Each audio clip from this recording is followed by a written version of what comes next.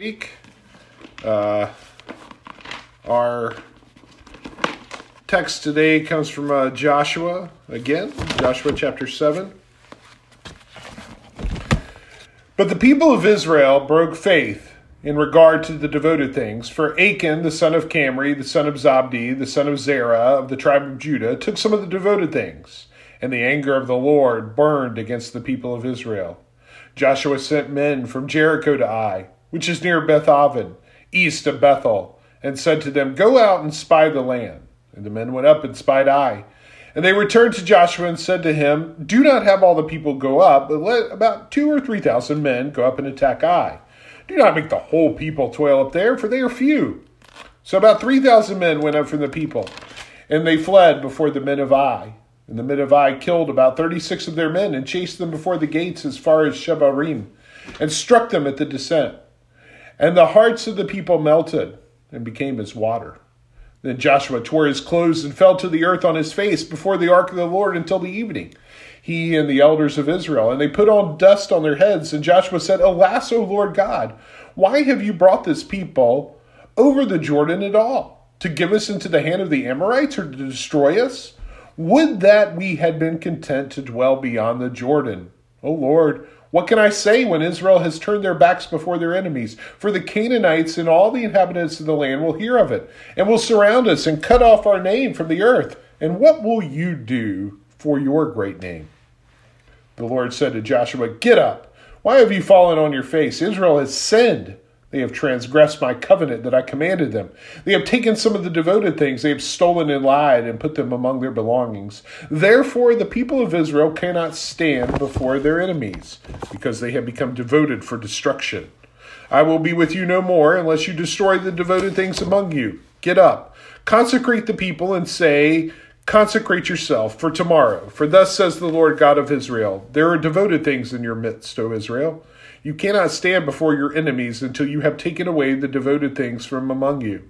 In the morning, therefore, you shall be brought near by your tribes, and the tribe that the Lord takes by lot shall be near by clans, and the clan that the Lord takes shall come near by households, and the household that the Lord takes shall come near man by man. And he who is taken with the devoted things shall be burned with fire, he that and all that he has, because he has transgressed the covenant of the Lord, and because he has done an outrageous thing in Israel." So Joshua rose early in the morning and brought Israel near, tribe by tribe, and the tribe of Judah was taken. And he brought near the clans of Judah, and the clan of the Zerahites was taken. And he brought near the clan of the Zerahites, man by man, and Zabdi was taken. And he brought near his household, man by man, and Achan the son of Camri, son of Zabdi, son of Zerah, of the tribe of Judah was taken. Then Joshua said to Achan, "My son, give glory to the Lord God of Israel, and give praise to him, and tell me now what you have done. Do not hide from me." And Achan answered Joshua, "Truly I have sinned against the Lord God of Israel, and this is what I have done. When I saw among the spoil a beautiful cloak from Shinar, and 200 shekels of silver, and a bar of gold weighing 50 shekels, then I coveted them and took them. And see, they are hidden in the earth inside my tent, with the silver underneath." So Joshua sent messengers, and they ran to the tent, and behold, it was hidden in his tent with the silver underneath. And they took them out of the tent, and brought them to Joshua and all the people of Israel, and they laid them down before the Lord. And Joshua and all Israel with him took Achan the son of Zerah, and the silver and the cloak and the bar of gold, and his son and daughters and his his oxen and donkeys and sheep in his tent, and all that he had. And they brought them up to the valley of Achor. And Joshua said, "Why did you bring trouble on us? The Lord bring trouble on you today." And all Israel stoned him with stones. They burned them with fire and stoned them with stones, and they raised over him a great heap of stones that remained to this day. Then the Lord turned from his burning anger. Therefore, to this day, the name of the place is called the Valley of Achor. And also, we will read from Philippians chapter 3. We'll be reading verses 4 through 9. "Though I myself has reason for confidence in the flesh also.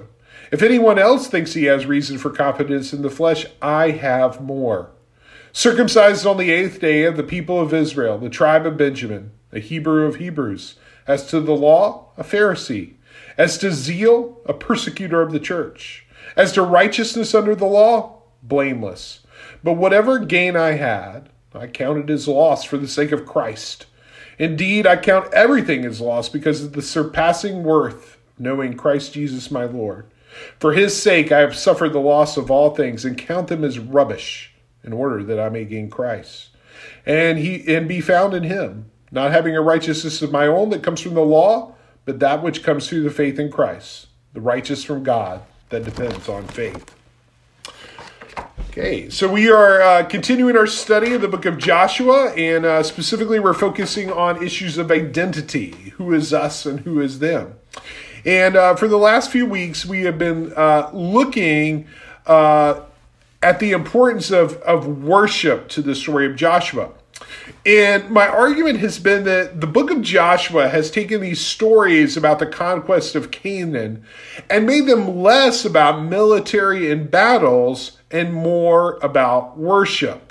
And we have seen the importance the text has placed on things like ritual, like circumcision, the Passover, the building of memorials, marching around Jericho, blowing ram's horns, as well as other elements like the priest and the Ark of the Covenant. In fact, very little attention is devoted to the actual battles themselves. The other issue that we've been looking at is the Israelites have been encountering various boundaries, things like the Jordan River, the walled city of Jericho. And what has enabled the Israelites to cross those boundaries is worship. In doing so, Israel has learned who God is and who they were in relationship to God. In these ways, we have seen how the worship of God is central to their identity as a people, much more so than any typical markers of group identity that would have been prevalent in the ancient Near East, things like ethnicity, ancestry, or geography. In fact, one of the points that I've been making is that actually Joshua is deeply subversive to the ideas of the ancient world, to ideas that probably many Israelites would have held to as they heard the words of this book. It challenges notions of identity, and I have been using kind of as an example to help us understand this, the Bruce Springsteen hit Born in the USA as an analogy. Because it's such a great example of a song that's basically been misunderstood since it debuted in, basically the height of U.S. triumphalism and patriotism in the mid-'80s. The chorus of this song sounds like this paean to American exceptionalism, yet the verses totally contradict that message, revealing the story of those who suffered the effects of the failures of things like U.S. foreign policy in Vietnam and the collapse of the manufacturing sector. And I want to argue that Joshua kind of works the same way. It's often been understood as this simple story about Israelite triumphalism. And so, we read it and we're like, okay, well, if you follow the Lord and you have courage, you can conquer your enemies, But almost at every turn, these ideas are challenged in Joshua. And that's what we have to understand as we read this book. Now, if going back to my analogy about Born in the USA, the chapter 1, this chapter kind of acts more like the verses to Born in the USA. It subverts the surface narrative. So as this chapter opens, we find the Israelites encountering another boundary. This time it's the city of Ai. Now, it's a place we actually don't know much about. We know that it's located near Bethel. Bethel's the place in Genesis where Jacob saw the ladder that went to heaven. Abraham built an altar there. However, we do know one more thing about Ai that's kind of key to understanding this chapter. So the name Ai actually means ruin, which is kind of weird. Okay, why name your city Ruin? So that's going to be an important fact. Just file it away right now as we encounter this. But I think this kind of helps to start seeing what's going on in this story. Now, the way the story unfolds, the way it's told, we, the hearer, are given two facts that the participants of the story are not given. First, we are told the anger of the Lord is burning against Israel. And second, it's because of this man, Achan. We know this, the characters in the story don't. And so the point of that is it creates for us some suspense.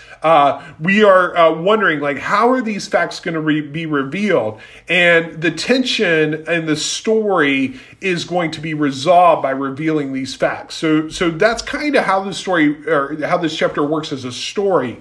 The chapter is about hidden information that is gradually revealed to the characters in the story. And the problem, the main conflict is this story results from this concept we introduced last week of harem. So when it talks about, it keeps mentioning the objects devoted to destruction, okay, the devoted objects. What that is it's a translation of the word harem.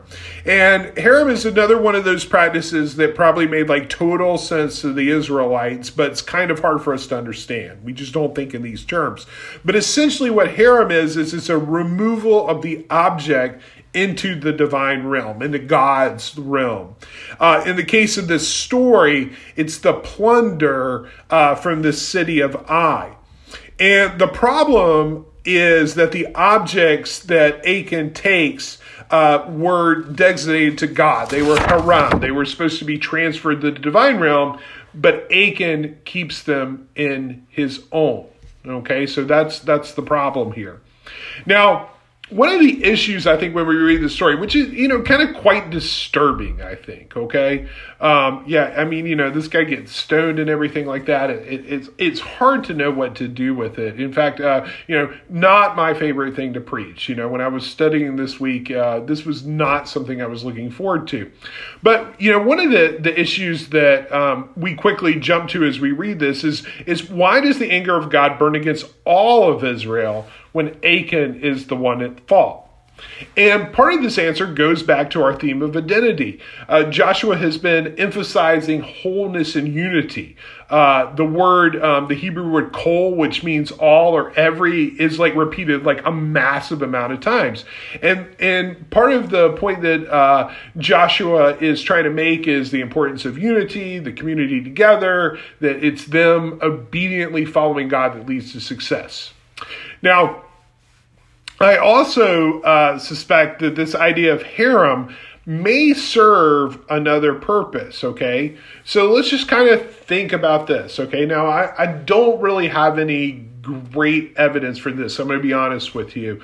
But let's just think about this. In the ancient world, why did you go attack a city? Particularly a city that's called like Ruin.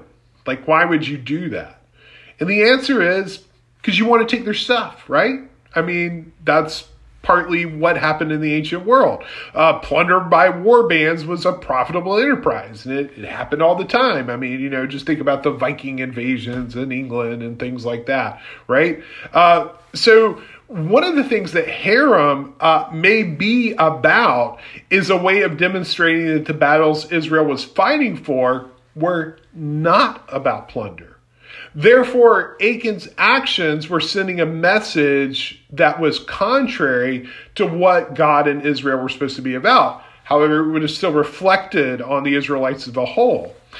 So in this case, one person's actions had a negative effect on the whole community and had to be dealt with.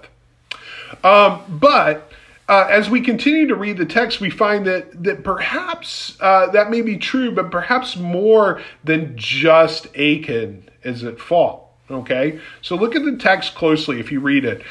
First, we have spies being sent out to Ai before the battle.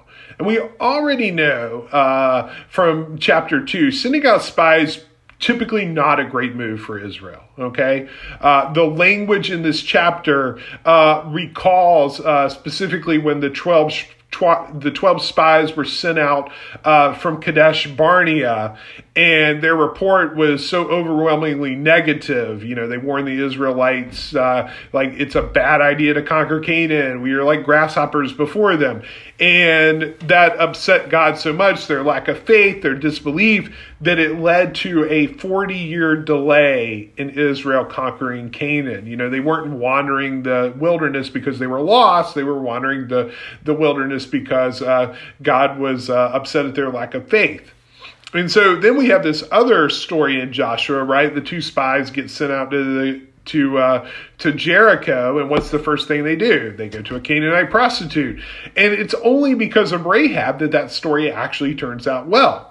So now we have, again, these spies being sent out, and their report is kind of different than the one, earlier. This time they're overconfident. They report, look, it's not going to be any problem. In fact, we don't need to use all of Israel. And so this is the second point here. The plan is to only send a small contingent to take the city.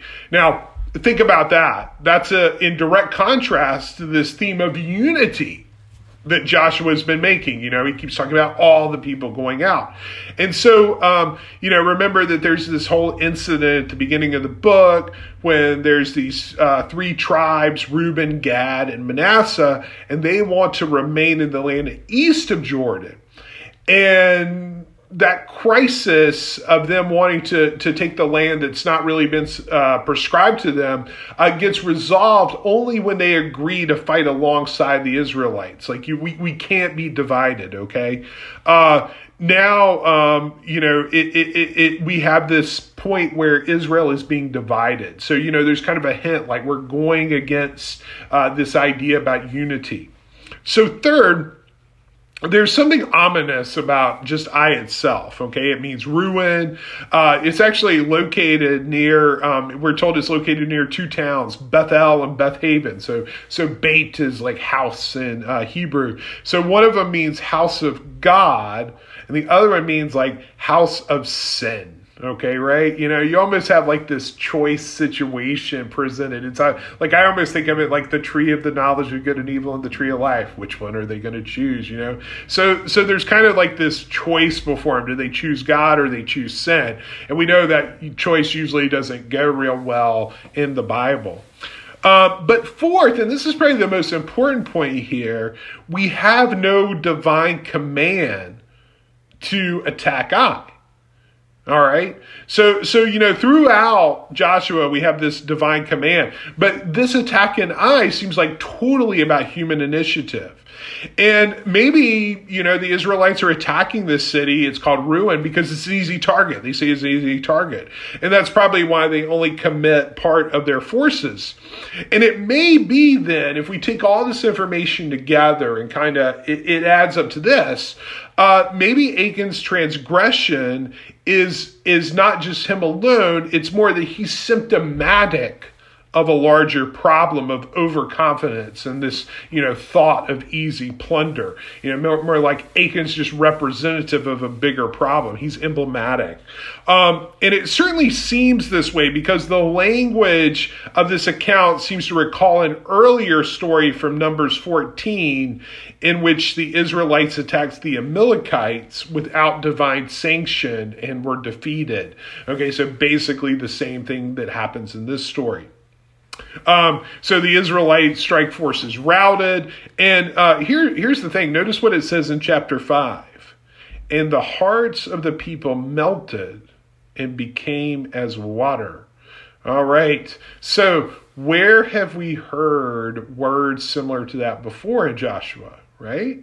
We heard that back in Joshua 2. Remember, it's Rahab that uses those same words, and she's actually like quoting from like Exodus 15, which is like the song at the sea, right after the Israelites had miraculously crossed the Red Sea. Moses sings this song. Rahab's like actually quoting from this song, which is like pretty amazing that she's a Canaanite. But now in this stunning reversal at Ai, what we have is not the Canaanites who are melting in fear. We have the Israelites who are melting in fear. So there's been like this great reversal to the point that even Joshua is dismayed. So, Joshua's kind of a flat character in the book of Joshua, but, like up until this point, he's basically been like a really solid guy. He's been kind of like a boring guy, especially in contrast to like Rahab, who's like awesome. But like Joshua has always been like, oh, this is a good dude. You read it throughout and you're just like, cool, Joshua. But listen to his words in verse 7. Why have you brought this people over the Jordan at all? To give us to the hands of the Amorites? To destroy us? Would that we had been content to dwell beyond the Jordan. Okay, so if you read all these stories in the in Exodus and Numbers, that's the same words. It sounds exactly like the words of the Israelites, when they're grumbling. Every time they encounter some sort of obstacle, they start thinking about why did you leave us into the wilderness to die? Why we would have been better off if we had been in Egypt. Were there not enough graves in Egypt, that you had to take us out into the wilderness? You almost think that the next words out of Joshua's mouth are going to be something about them good leeks they had back in Egypt, Yeah, I love the leaks thing. It's hilarious to me for some reason. Anyway, clearly, though, the text wants us to see that this is a step back from the Israelites. They've started grumbling and complaining and lacking faith, just like their parents did in the book of Exodus. And so God's response to Joshua's complaint is, well, Israel sinned. And the wording in verse 11 is that they have transgressed the covenant, and that's like super strong language. That's not oops, I just I kind of messed up. This is like you went and you decided to serve another god, because transgressing a covenant is like pretty much the worst thing you can do in the ancient world. You form these covenants, and it's like taking this divine oath. And when you transgress the covenant, what happens is you call upon yourself the divine curses. And the idea is that a covenant forms an alliance. You're allying, and so when you transgress it, it's basically well, I'm just going to instead make a deal with your enemy, and that's when you break the covenant. It's totally disloyalty. And so, last week I was linking this practice of harem with idolatry. The point of harem, of destroying the devoted things, is to get rid of idolatry. And the point of harem is to cleanse Canaan of its idolatry. And so Achan's failure to do so may explain the transgression of the covenant. But I think that the rest of the chapter points to the fact that all of Israel has failed to be loyal to God. It's just that Achan is the most emblematic of this failure. And so what we have in the chapter is God sets up this procedure to reveal the person at fault. And so gradually the perpetrator is narrowed down by casting lots, which is kind of a weird way to do things. But remember, they didn't have CSI Israel back then. So, forensic evidence is pretty difficult. So first the tribe, then the clan, and finally, the family, the grandfather, the father, and it's narrowed down to Achan himself. And all of this information was given to us in verse 1. We're told that Achan is from this tribe and from this clan and from this, and you just kind of read over it and just try to get through that as fast as possible. But the fact that it's being repeated, we're told about this twice here, is significant. Remember, anytime something's repeated in Hebrew narrative, we got to figure out okay, that's significant. Okay. So what Joshua wants us to know about Achan is that he comes from a long line of Israelites. In fact, he can trace his ancestry back to Judah himself. So Judah's super important. It's the kingly line of Israel, right? So what we're seeing here is that Achan is a purebred Israelite, right? That's what we want to know. He's got a pedigree. Yet what the story is telling us is that doesn't stop God from punishing him for his transgression. He is stoned, which is exactly what is prescribed by Deuteronomy for those who break the covenant by serving other gods. And so we see the seriousness of idolatry, and Joshua tells us that we don't hesitate to judge one of our own. And Achan's words in his confession follow exactly the command that was given in Deuteronomy. If you look at the verbs that he uses, his confession is exactly from Deuteronomy 7, forbidden the taking of gold and silver from Canaan. So, it seems super harsh what happens to Achan, except that the book of Deuteronomy makes it very clear that like God was not going to be happy when this happened. Like this was like very clearly spelled out. Like Achan like absolutely should have known it. Do not covet the silver or the gold that is on them and take it for yourself, because you could be ensnared by it, for it is abhorrent to the Lord. Do not bring an abhorrent thing into your house, or you will be set apart for destruction like it. And so what has happened here is that this purebred Israelite has become Canaanized, okay? He's become like Canaan. He's become like the idols. In fact, here's a cool fact here. The name Achan isn't really a Hebrew name. It doesn't make like sense as like a Hebrew word. Okay, which is weird since his pedigree is being established. It's kind of like, it's like nonsense, you know? And when this, in fact, this incident is recalled later in the book of Chronicles. So like Chronicles is like a really late work of in the Old Testament, probably like, you know, maybe Daniel's like the latest, but like Chronicles is next. And when Chronicles talks about this incident, it actually changes his name to Achor, which is like a normal Hebrew name. So why would this do this? Like, why would you introduce this like obviously weird name here? Well, here's the thing. There's three letters. Achan is spelled with three letters because you remember in Hebrew, they don't have vowels because you don't need them. Vowels are stupid. Okay. Don't need vowels at all. I don't know why we have them. Greeks like had to have them or something like that. But the three letters that make up Achan's name are actually the same three letters that are found in the word Canaan. Okay, it's like it's an anagram of Canaan. All right, and notice also here that Achan confesses to stealing a cloak of, look at the word, of Shinar. Okay, so if you're a Bible nerd, think about like where have you heard Shinar? All right, so Shinar is the land where the Tower of Babel story takes place in Genesis 11. So what we have here is Achan being associated with this monumental act of rebellion, you know, kind of like this proto, you know, act of rebellion against God, and also the founding of the city of Babylon, which, you know, is pretty bad. So despite Achan's pedigree, he has been linked to everything that Israel opposes. He's been linked to idolatry. He's been linked to Canaan. He's been linked to Babylon. But it gets worse though. Okay?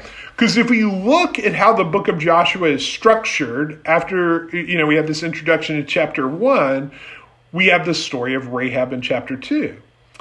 And that story is actually concluded in chapter 6 with the salvation of Rahab and her family.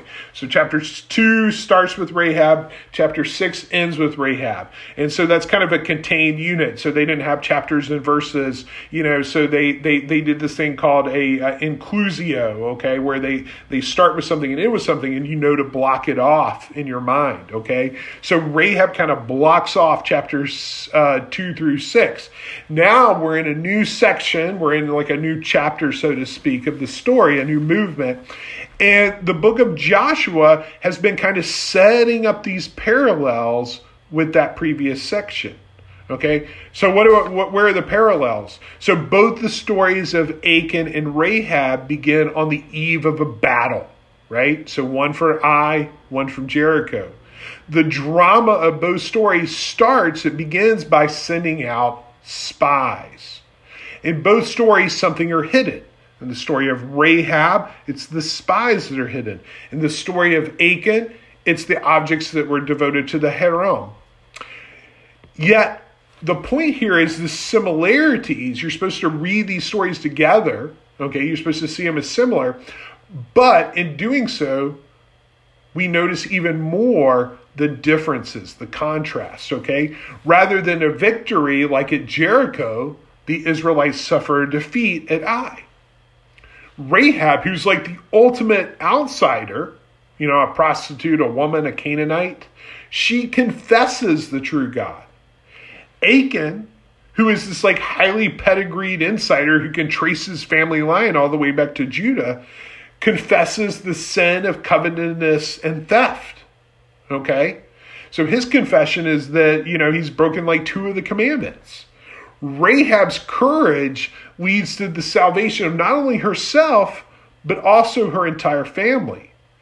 Achan's greed leads to the death of his whole family.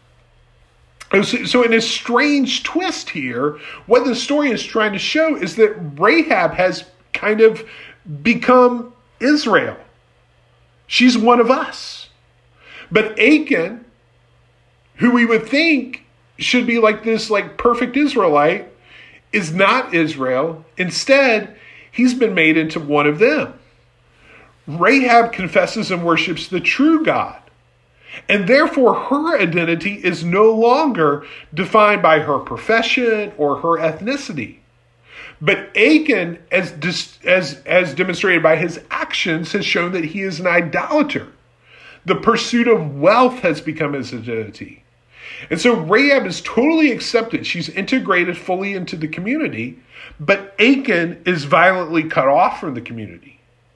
And the beauty of this is that both of these stories run totally counter to the expectations of maybe what an Israelite hearing this story would think about a Canaanite and an Israelite, who a Canaanite and Israelite are supposed to be.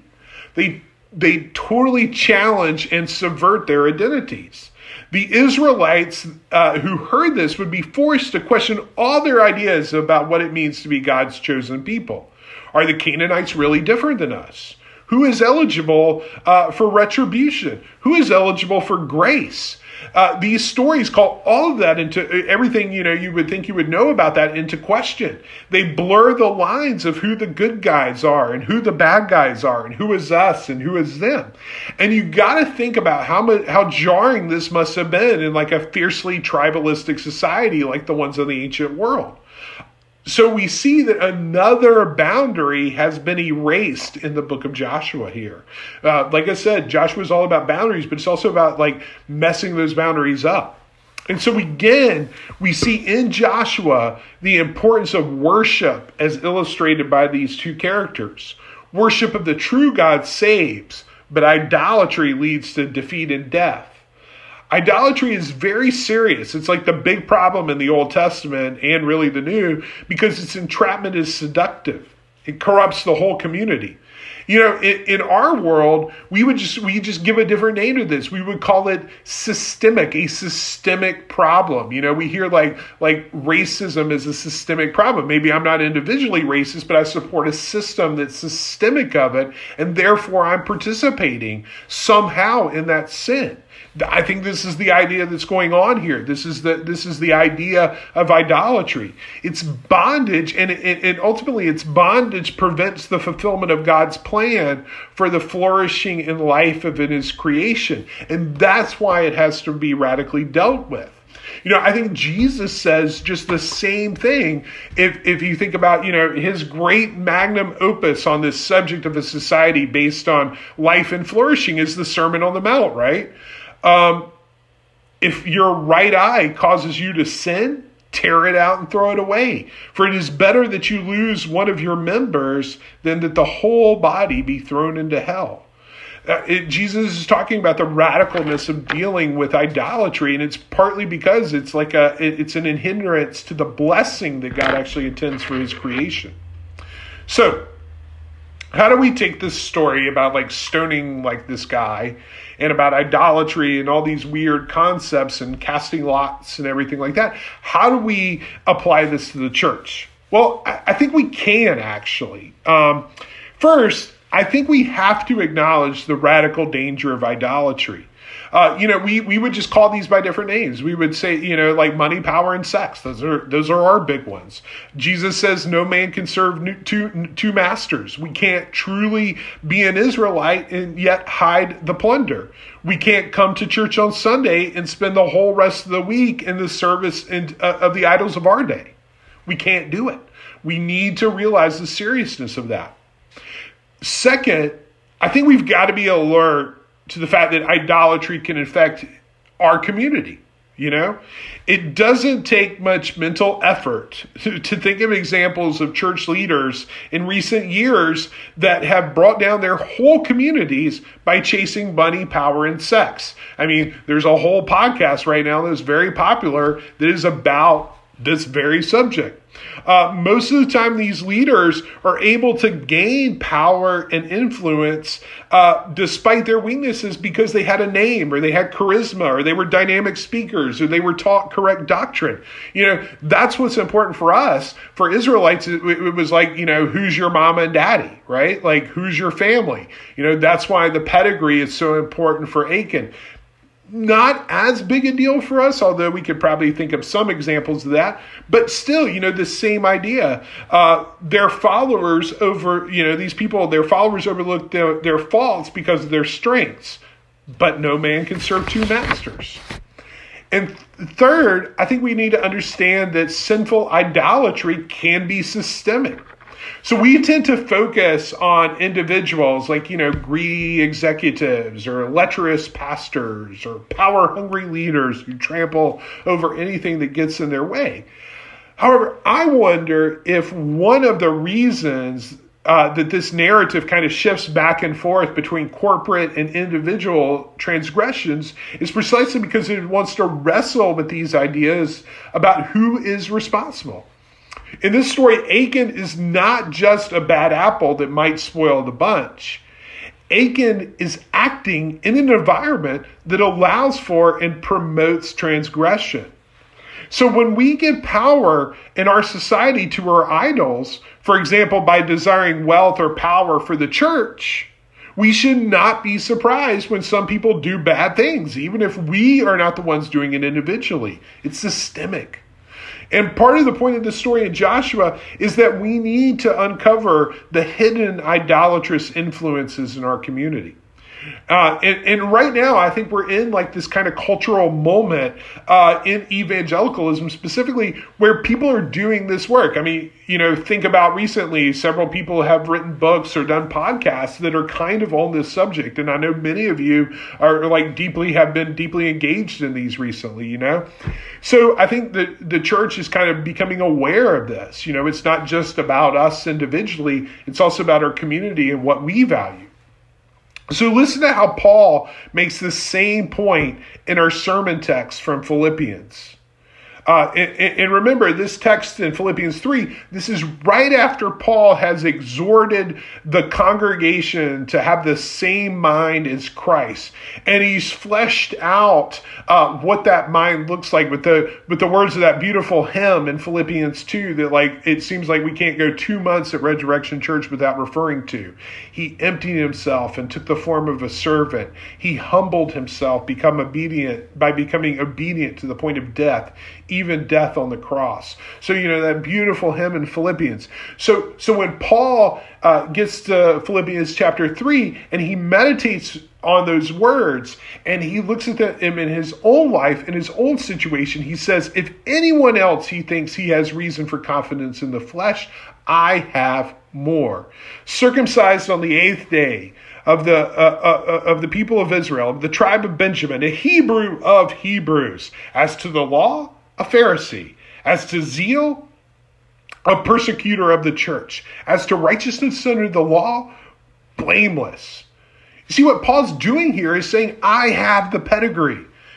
I'm just like Achan had that beautiful family line that was clearly links him with, Judah and everything like that.